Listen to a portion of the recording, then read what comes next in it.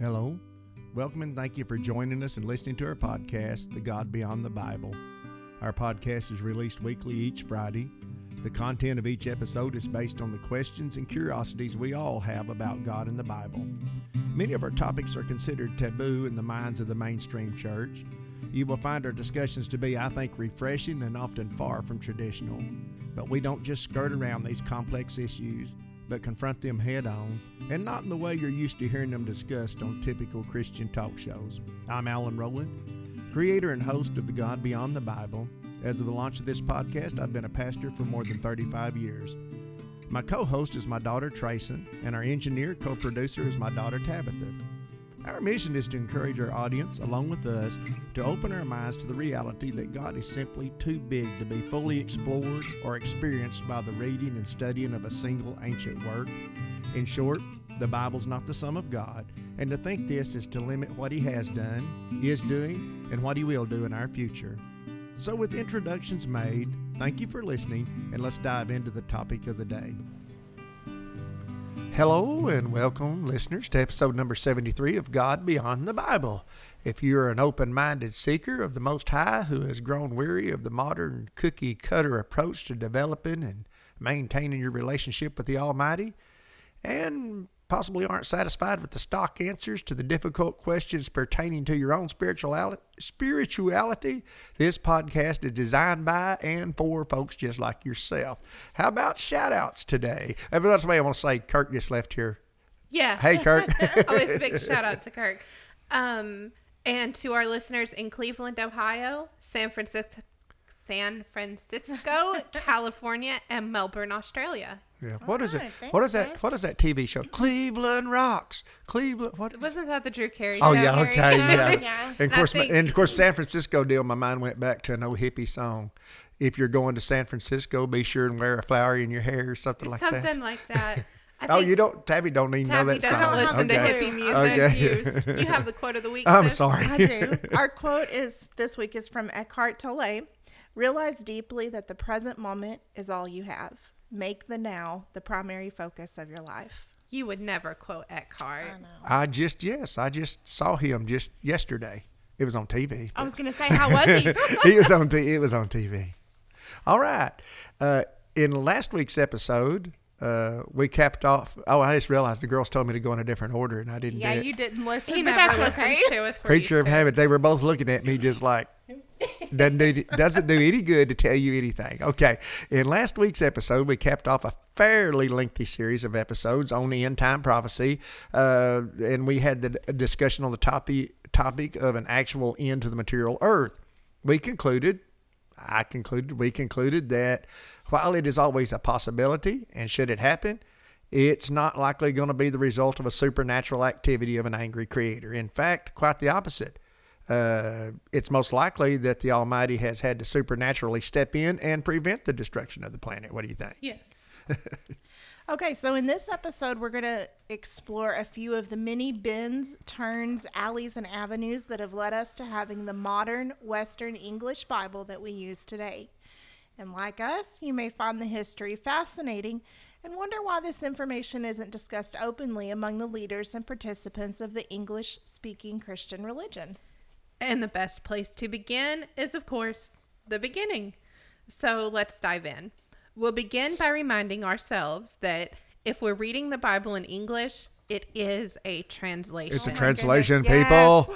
yes. It's been translated from another language into English. To our knowledge, there were no English-speaking people in the Old Testament age or even in Jesus and his disciples' age when our New Testament was being recorded. And of course, you know me and my chasing rabbits. I started looking back into the history of the English language. I was curious about that, but I didn't have time. So First English. the first English language was called Old English, Mm-hmm. not the furniture polish. And King James English. it started, actually, it was long before his. Oh, really? It was in around the 5th century AD. And it sounded nothing like what we would call English. And if you were to say good day, hello, it would have been wees hail. That don't sound like English. So to me. then in the 16th century Middle English, which was King James English, really came into effect. And in that, it would have been "God day, sir," would have been "Good day, sir." So it still didn't until about the 17th century really start morphing into the English that we're And then in familiar America, with. it's morphed into It's a language of its own. American Yeah. lingo that's mostly slang and everything else. Whose turn is it now for 3Me? Okay, we found that those who wish to tout one English translation as being superior to another actually know very little about how their preferred translation came into existence, as in the case of those who, with great passion, defend translations such as the authorized King James Version. We may hear some speak as if they think this was the language of the contributors to the text spoke in. And as for the authorized part, have you ever questioned who the authority was that authorized it? We'll tell you after a while. That was a hook. Do you remember back a few years ago when there was a big deal made because I think it was maybe Dollar General accidentally released a bunch of Bibles with the signed copy sticker on them? Do you remember that? With the what now? Signed copy, yeah, like it was a signed by the signed author. copy. There was a little sticker on it on the Bible when they sold it. It said signed copy, you know. Okay. No, I didn't get that, but hey, it would be interesting. I'll have to think about that. Okay, the reason we mention the King James Version right out of the gate is not because we're launching an attack on this particular version or disagree with anyone who chooses it as their staple and standard for text, but because in these modern times it seems that it is a matter of the King James Version being the standard that all other translations are tested against, when it itself is a translation, and anywhere there's a translation of anything from one language to another, there are translators, and the translators are human beings. And let me tell you, if you've never read a book that's been translated from another language to English, some of them are pretty rough. I'm a big Jules Verne fan, and so I found these like really inexpensive copies of his books. There's a reason, because you can't understand anything. I like the ones, I like to watch the translators on television that are translating political or something. If I ever watch something or translated, and that guy says like 50 words, and the translator says yes. Yeah. Yes. I've watched him do that before. The answer's yes. Or when the translator's just staring at him like, what am I supposed to? Yeah, okay. Okay, so to begin, when and where were the first texts translated to English? I mean, as most of us know, the Bible text in its original language was written and preserved for the most part in two languages. The Old Testament was preserved in Hebrew, and the New Testament was written and preserved in Greek. So any other language is a translation. The second thing we need to be aware of is that for more than 1,000 years, and I did not know this, but for more than 1,000 years, the text was trapped in a single translated language. That language was Latin. This was the only language now that's not what it was written in. That it was translated to Latin, and that was the only. So this was the only language the text was allowed to be copied in or read and spoken from. This was part of the period of history referred to as the Dark Ages, where the Roman Catholic Church held full legal authority over the Christian religion, which was, by the way, the only religion that was legal to practice during that long period. Yeah, so for over 1,000 years, after seizing and maintaining control over all the copies of the original text that the church could confiscate, it produced a Latin translation to be used exclusively for more than 1,000 years. And this is often referred to as the Latin Vulgate. And you know, they actually almost tried to pass it off. They called Latin the holy language. They tried to pass it off as this was the original text. Yeah. This was the language of God. Yes. So, the first handwritten English language Bible manuscripts were produced in the 1380s AD by John Wycliffe, an Oxford professor, scholar, and theologian. Wycliffe was well known throughout Europe for his opposition to the teachings of the organized church, which he believed to be contrary to the Bible. With the help of his followers called, is that Lollards? Lollards, yes. Okay, I wasn't sure. And his assistant Purvey and many other faithful scribes, Wycliffe produced dozens of English language manuscript copies of the scriptures. They were translated out of the Latin Vulgate, which was the only source text available to Wycliffe. And the Pope was so infuriated by his teachings and his translation of the Bible into English that 44 years after Wycliffe had died, The Pope ordered his bones to be dug up, crushed, and scattered in the river. And I had no idea that happened. That's really angry, I guess, to go to that extreme. Now you got to understand, the church in that era touted that it had the authority to decide who was in and who was out before or after death. Yes. You could be, in fact, you were not allowed to be buried. See, probably Wycliffe was buried in the Catholic burial ground, the Roman. You would be dug up and excommunicated. So you were in heaven until They someone decided you weren't? And if they wouldn't allow you, that's why witches weren't allowed to be buried. People that were accused of witchcraft weren't allowed to be buried. They called that the holy ground. Do you know that was what created the difference between graveyards and cemeteries? No. A graveyard is attached to a church and it is considered sacred and holy ground. A cemetery General. is just for anybody. Okay. And that's where that all started, was they needed a place to put people that wasn't church. So the Pope has, because of his translation to the English language, the Pope has John Wycliffe's body dug up, the bones crushed, and thrown it and scattered That's in the rough. river. Yeah. Whose is this? You. It's me again. How come everyone's mine? One of Wycliffe's followers by the name of John Huss actively promoted Wycliffe's ideas that people should be permitted to read the Bible in their own language, and they should oppose the tyranny of the Roman Church that threatened anyone possessing a non-Latin Bible under the threat of execution. Huss was burned at the stake in 1415, with Wycliffe's manuscript Bibles used as kindling for the fire. John Huss's last words for his executioners was that in 100 years, God would raise up a man whose calls for reform cannot be suppressed. Almost exactly 100 years later, in 1517, Martin Luther nailed his famous 92 Theses of Contentions, pointing out what he called the heretical theology and crimes committed by the Roman Catholic Church to the church door in Wittenberg. That fascinates me because, that's a pretty direct prophecy. It is. And it was, and it's recorded. That's what he said. Okay, so before we end this segment, let's take a moment and reflect on this first endeavor to translate the Bible into English. First of all, these were all human actors in this event. Each side of this issue had religious and political motivations and agendas. This is only important because, as we have pointed out before, our philosophy, religious beliefs, and stance on the political climate of the day have an influence on the message we want to proclaim to our listeners in the world.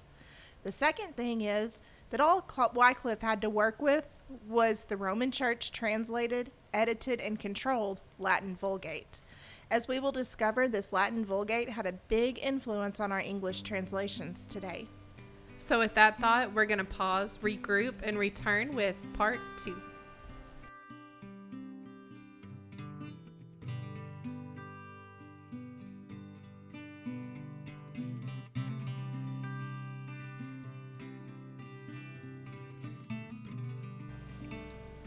Okay, friends, we've established that the first known English translation of the Bible was in the 1980s. Was in the 1380s by John Wycliffe and his associates, and was translated from the only text he had access to, and that was, of course, the Roman Catholic Latin Vulgate.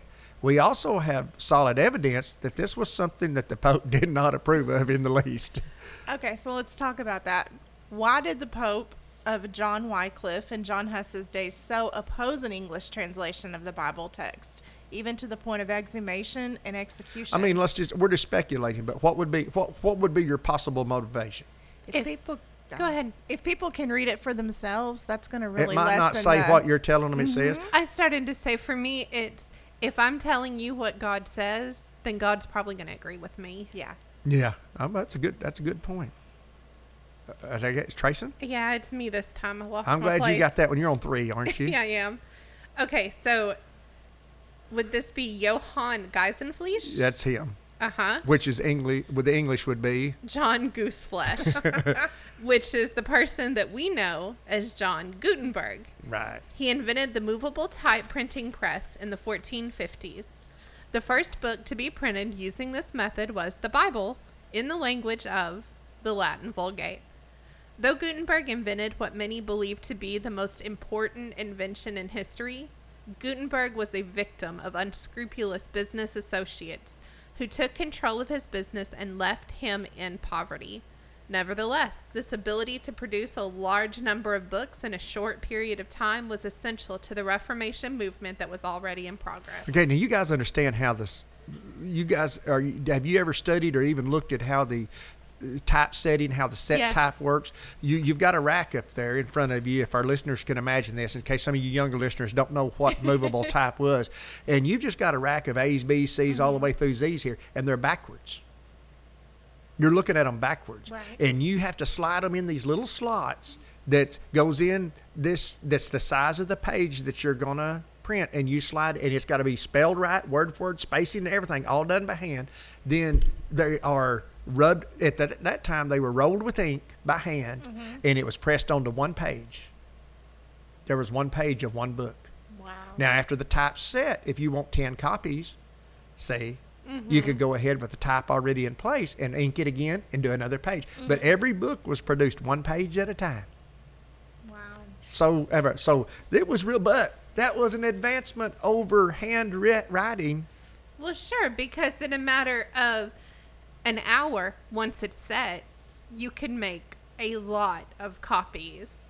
Whereas handwriting, you're limited to I'm lost. You're number 4. Okay, no wonder I'm lost. It's my turn. In the 1490s, another Oxford professor and the personal physician to King Henry VII and King Henry VIII, named Thomas Linacre, decided to learn Greek.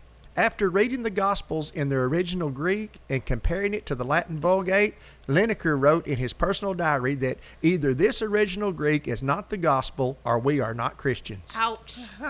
The Latin had become so corrupt that it no longer even preserved the message of the gospel. Yet, the church still threatened to kill anyone who read the scripture in any other language, despite the fact that the Latin was not the original language of the text. In 1496, John Colet, another Oxford professor and the son of the mayor of London, started reading the New Testament in Greek and translated it to English for his students at Oxford and later for the people at St. Paul's Cathedral in London. The people were so hungry to hear the text in a language they could understand that within 6 months there were 20,000 people packed into the church and another estimated 20,000 outside trying to get in.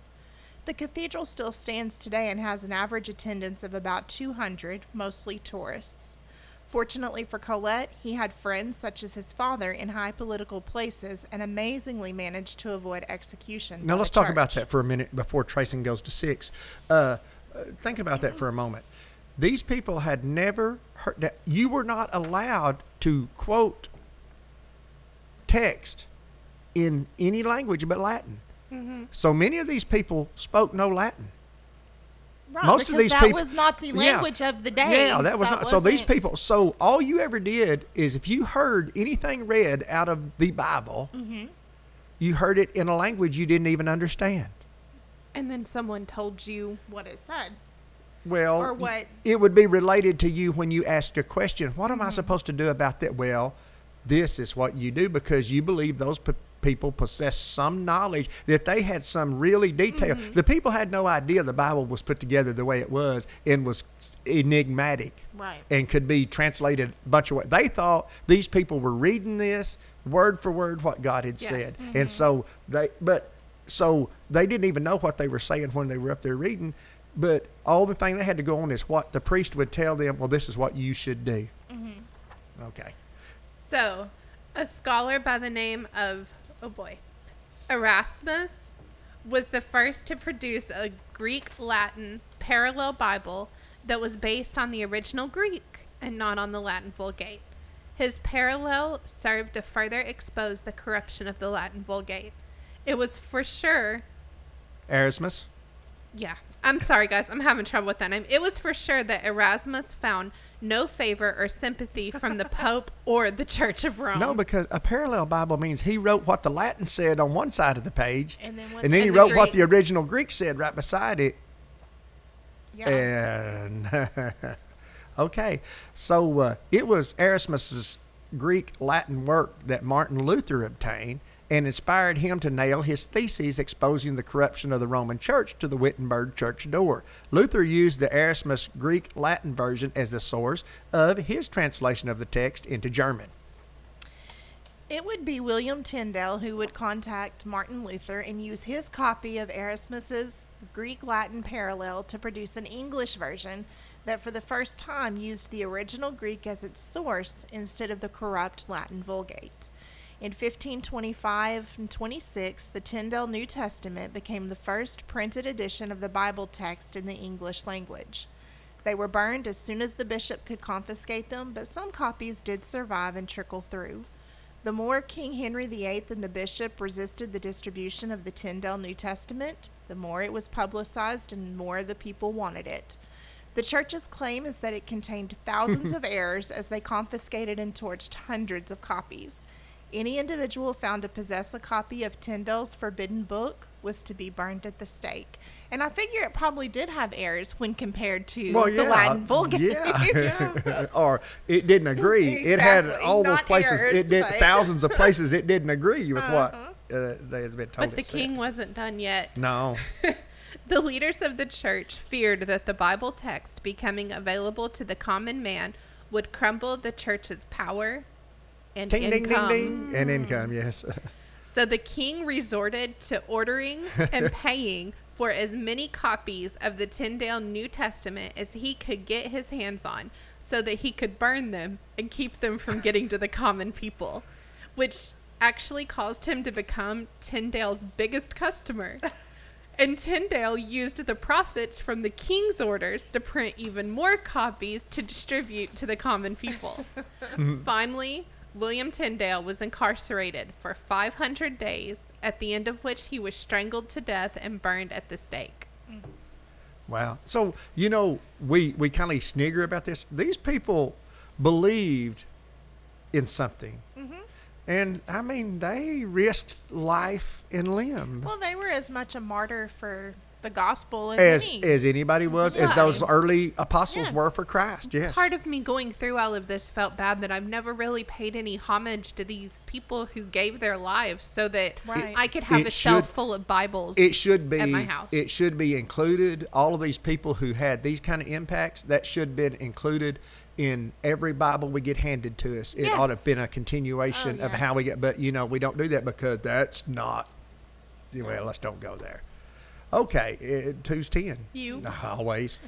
Following Tyndale's arrest, and I just call him Tyndall, but following Tyndale's arrest and execution, two scholars by the name of Miles Coverdale and John Rogers, I know John, finished translating the Old Testament Hebrew to English. Now remember, everything that all had been translated up till now has always been just the New Testament. So finally the task of translating the Old Testament Hebrew to English, and with Tyndale's New Testament translation, they published the first complete printed English Bible on October the 4th, 1535. It is known as the Cloverdale Bible, and if you've got an original Cloverdale Bible, it's worth a lot. Yes. I was wondering how many are still in. There's still original Tyndall's, I think, Cloverdale, the Geneva Bible we'll talk about in a little bit, and they're worth a ton of money. You can go to a website and price them. You can buy them. Oh, I'm sure you can. Okay, in 1537, John Rogers went on to publish the first complete Bible translated strictly from the Hebrew and Greek. He published the Bible under the pseudonym Thomas Matthew, which was actually an assumed name that William Tyndale had also used. It was known as the Matthew Tyndale Bible. All right, so we're going to stop right here and pause for a minute, and we're going to come back with part 3.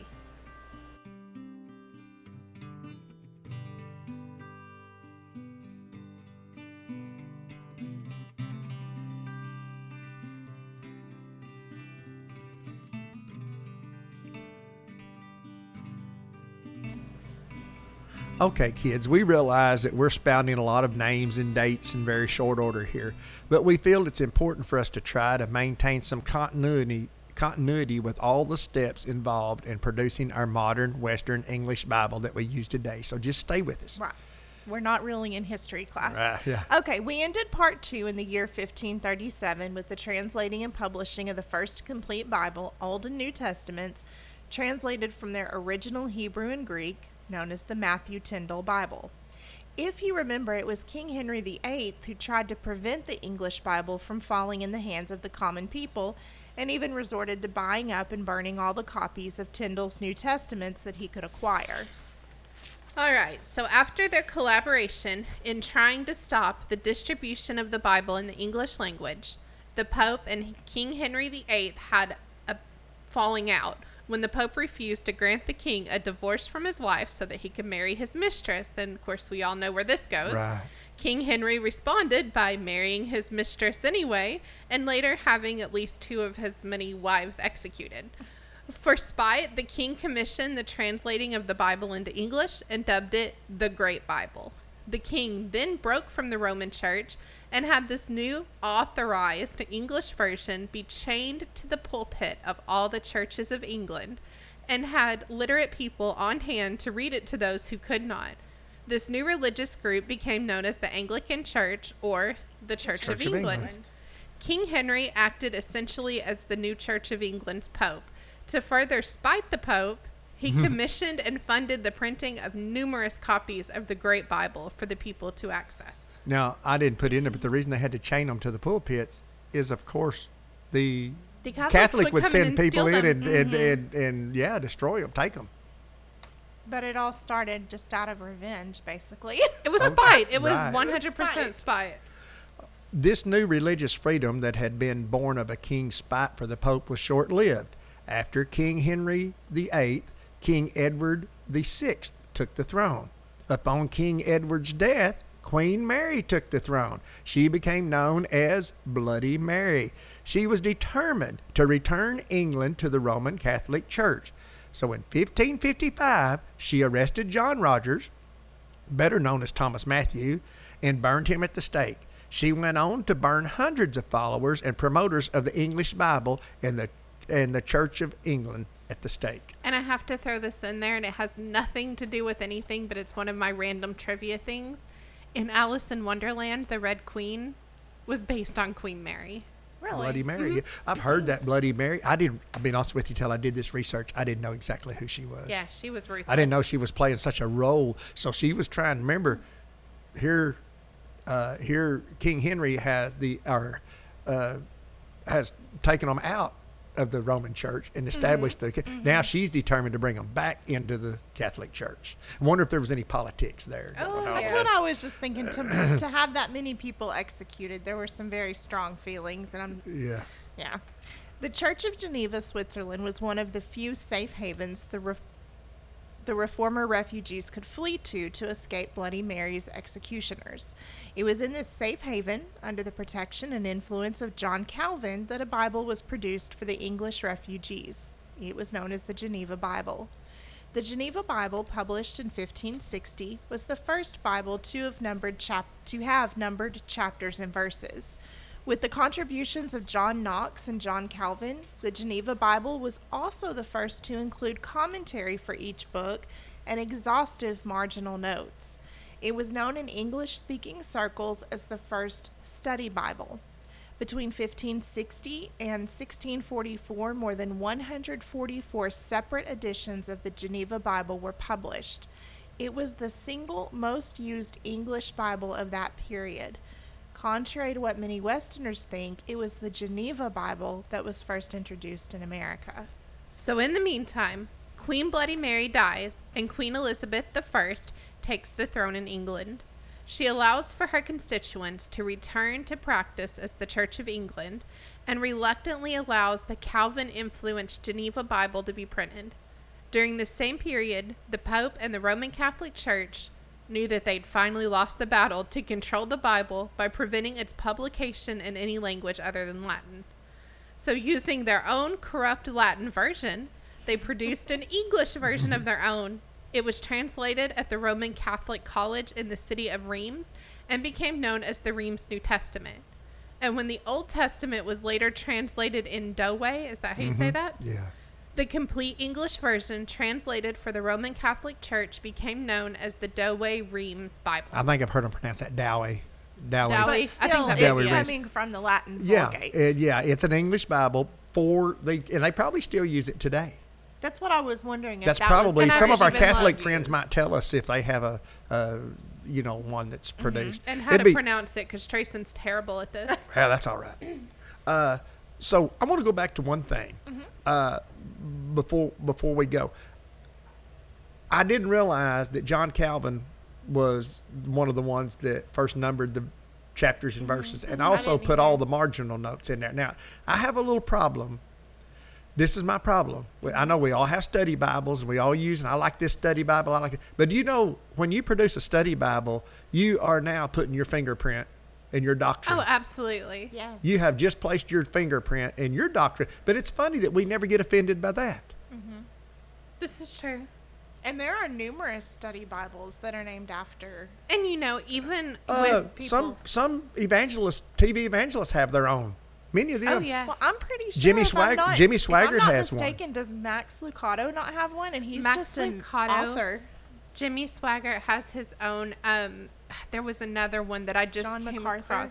Yes. Yes. Has his own Bible. And guys, there's study Bibles from people that we don't even know who put them together. You have, and I'm not saying that there's anything wrong with any of these translations, but you have for teenagers, for teenage girls, teenage boys, soldiers, policemen. Yeah. Which means it's not going to be It's influenced. unbiased. It's influenced by the writer, and it's influenced by the audience you're trying to Exactly. Now, reach. did John Wycliffe, he had I don't think it was a study Bible, but he had a very... Commentary. Yeah, I've got a I thought he comment. did. I've got a John Yes. Wycliffe, an Okay. old John Well, you Wycliffe had a commentary. friend that was very much a fan of Wycliffe, didn't you? Yeah, I've used him a lot. But yeah, I've had some friends that were Wycliffe friends. Yeah, that were fans. Wycliffe, I'm not friends with them. They weren't Yeah. that old, but from the 1380s. Is it up to me again? It is. Now I'm on 7, right? Yes. Okay. We discuss every time when it's my time, we discuss and then I'm lost. Okay, folks. Queen Elizabeth I dies, and Prince James VI of Scotland becomes King James I of England. Well, we're finally getting there. It was this King James that, with the urging of many of the clergy, commissioned a new translation that basically used Calvin's Geneva Bible as its main source, but excluded many of Calvin's marginal notes, especially those that depicted the Pope as the Antichrist.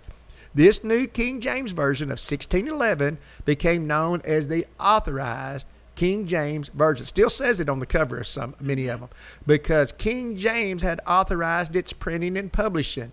Many people today aren't aware of that fact of why that word authorized is on there. We think Sure.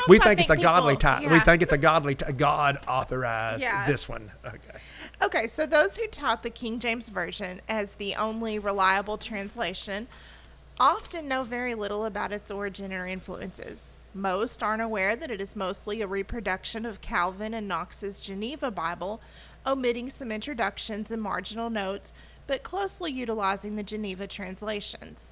A quote from GreatSite.com reads as follows: Protestants today are largely unaware of their own history and unaware of the Geneva Bible, which is textually 95% the same as the King James Version and also 50 years older.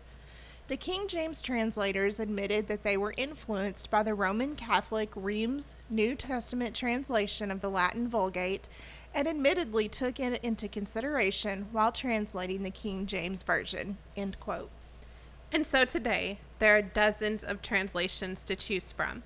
The serious Bible student should take into account that some of our more modern versions have returned to the original Hebrew and Greek for a fresh look. And many of our newer translations are not influenced by the religious and political climate that were wielded over the heads of earlier translators. And let's be honest, we have language scholars today that understand our American English language and are better able to translate the original text into words and phrases that make the meaning much clearer than those translated into 16th century English. Right. And I was going back in because, once again, me and my rabbit chasing. But did you know that in the 16th century, the word awful meant awesome? They were synonyms for each other. Well, I've heard people say that's awful good Uh-huh. in that context. To I never even You never thought heard it. I've heard people say, Yeah. I've said Yeah, it. that's what awfully I've good. never Boy, that's awful good. to flirt with someone was to sneer at them. That's the way my wife got me. Meat, M-E-A-T, meat, Uh-huh. was any solid food. It wasn't meat from an animal. We're going to take meat, bread. Yeah. And it used to be take bread. We're going to break bread. But we're going to take meat. I've heard them say that, yeah. If someone called you nice, they meant you were stupid. Oh, isn't he nice? It's exactly. But Bless his heart. but it- words that- change. The meanings of words change over time, Sure and it's they do. really important And to that's take what that that's the into point we're trying to make consideration. is that there are many, the American English language is always in flux. Words change, meanings of words change, phrases change. Well, any living language. That's what I say. Yeah. And so, what makes us think that King James English translators could better convey into English Right. than some of our scholars today that understand our language today. That's all Agreed. we're trying to say. Do you want to conclude us? I guess I will. We here at God Beyond the Bible are thankful to live in this age of free exchange of information and ideas. We are thankful to have access to this amazing collection of works of inspiration that we so generically call the Bible today. Today we have done a condensed history of our English Bible origins. Many people risked and gave up their very lives that the world might have access to this collection of inspired and inspiring works.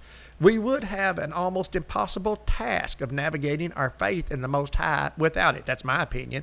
With this said, it is also important to know that any translation of this work or the original itself to be considered infallible is to say that those who penned it and translated it were themselves infallible. A claim that none of them made themselves. Quite the opposite. They make no attempt to hide the fact that their quest was deeply influenced by the religious and political climate of their day, and it was their motivation to expose what they deemed as a corrupt and controlling religious machine that would stop at nothing to silence those who opposed it. Those who contributed to what we now know as our Western English Bible, no doubt, had noble intentions, but were in no form infallible or beyond reproach. Well said. Until next time, our desire for each of you is that God's grace, peace, and love be on you, in you, and radiate out from you, our fellow seekers, from all of us here at God Beyond the Bible. Did you enjoy listening to God Beyond the Bible? Do you have an idea for an episode? Connect with us today. Visit our website at godbeyondthebible.com, all one word, or send us an email at email@godbeyondthebible.com, or you can visit us on Facebook. Just type God Beyond the Bible into the search bar.